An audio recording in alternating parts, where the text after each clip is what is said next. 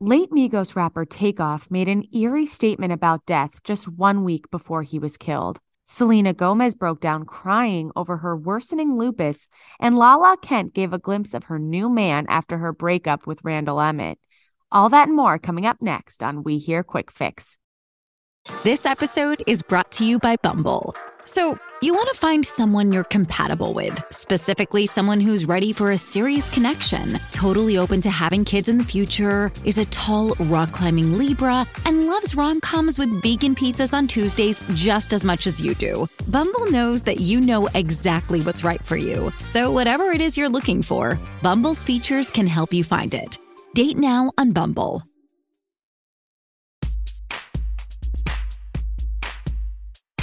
Hi, you're listening to We Hear Quick Fix. I'm Francesca Baccardi.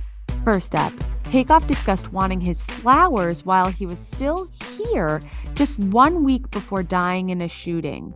Takeoff and his uncle Quavo, who also performed in Migos, appeared on the Drink Champs podcast a week before the fatal shooting to promote their new project as the new rap duo, Unc and Phew.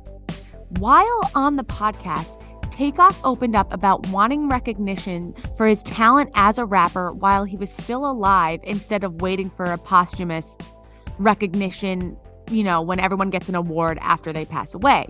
But he said he wanted it now while he was still, quote, here.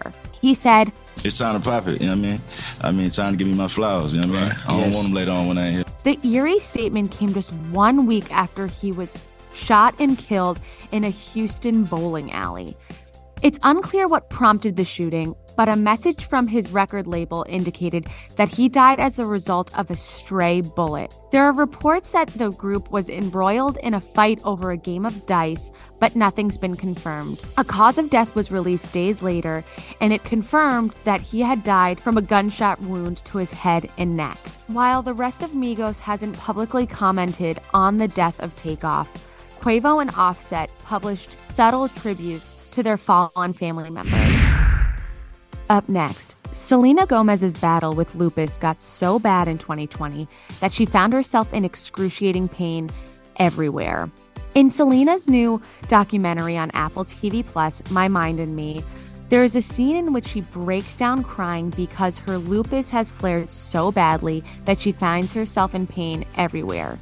She says, "I haven't felt it since I was younger," specifically mentioning that she was just a kid when she was diagnosed.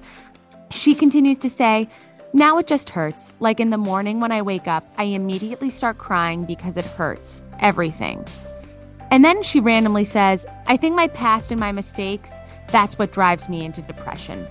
Fortunately, we get a little more context in the documentary because she receives a phone call from her doctor, who is not shown on screen, who informs her that the pain in her body is an overlap of lupus and a condition called myositis, which causes painful and weakening muscles.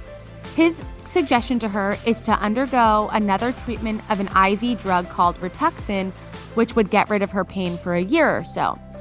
She explains in the documentary that she's undergone the treatment a long time ago. You sit in a chair for 4 hours while they pump the medication through your vein. And she said it's just really brutal on this system, but she found great results from it. And then she transitions into going for the treatment once again. She also says that while she's going for the treatment, she received something to relax her because she can't sit still. Now, fans have been on this journey with Selena since 2014 when she revealed she had lupus and even underwent chemotherapy to treat it. And now it's time for the Joy of Six, the most satisfying Page Six story of the week. Lala Kent teased her fans with a glimpse of her new man, but she only gave them a look at his various face tattoos. But don't worry, that was all Page Six needed to figure out who she's been dating. It turns out Page Six can exclusively reveal that Lala Kent's mystery man is model Don Lopez. She's been teasing her love interest for quite some time now and even suggested that she might be in love with him. The entire relationship comes a year after Page Six exclusively reported that she had dumped Randall Emmett after he cheated on her, which he later admitted to.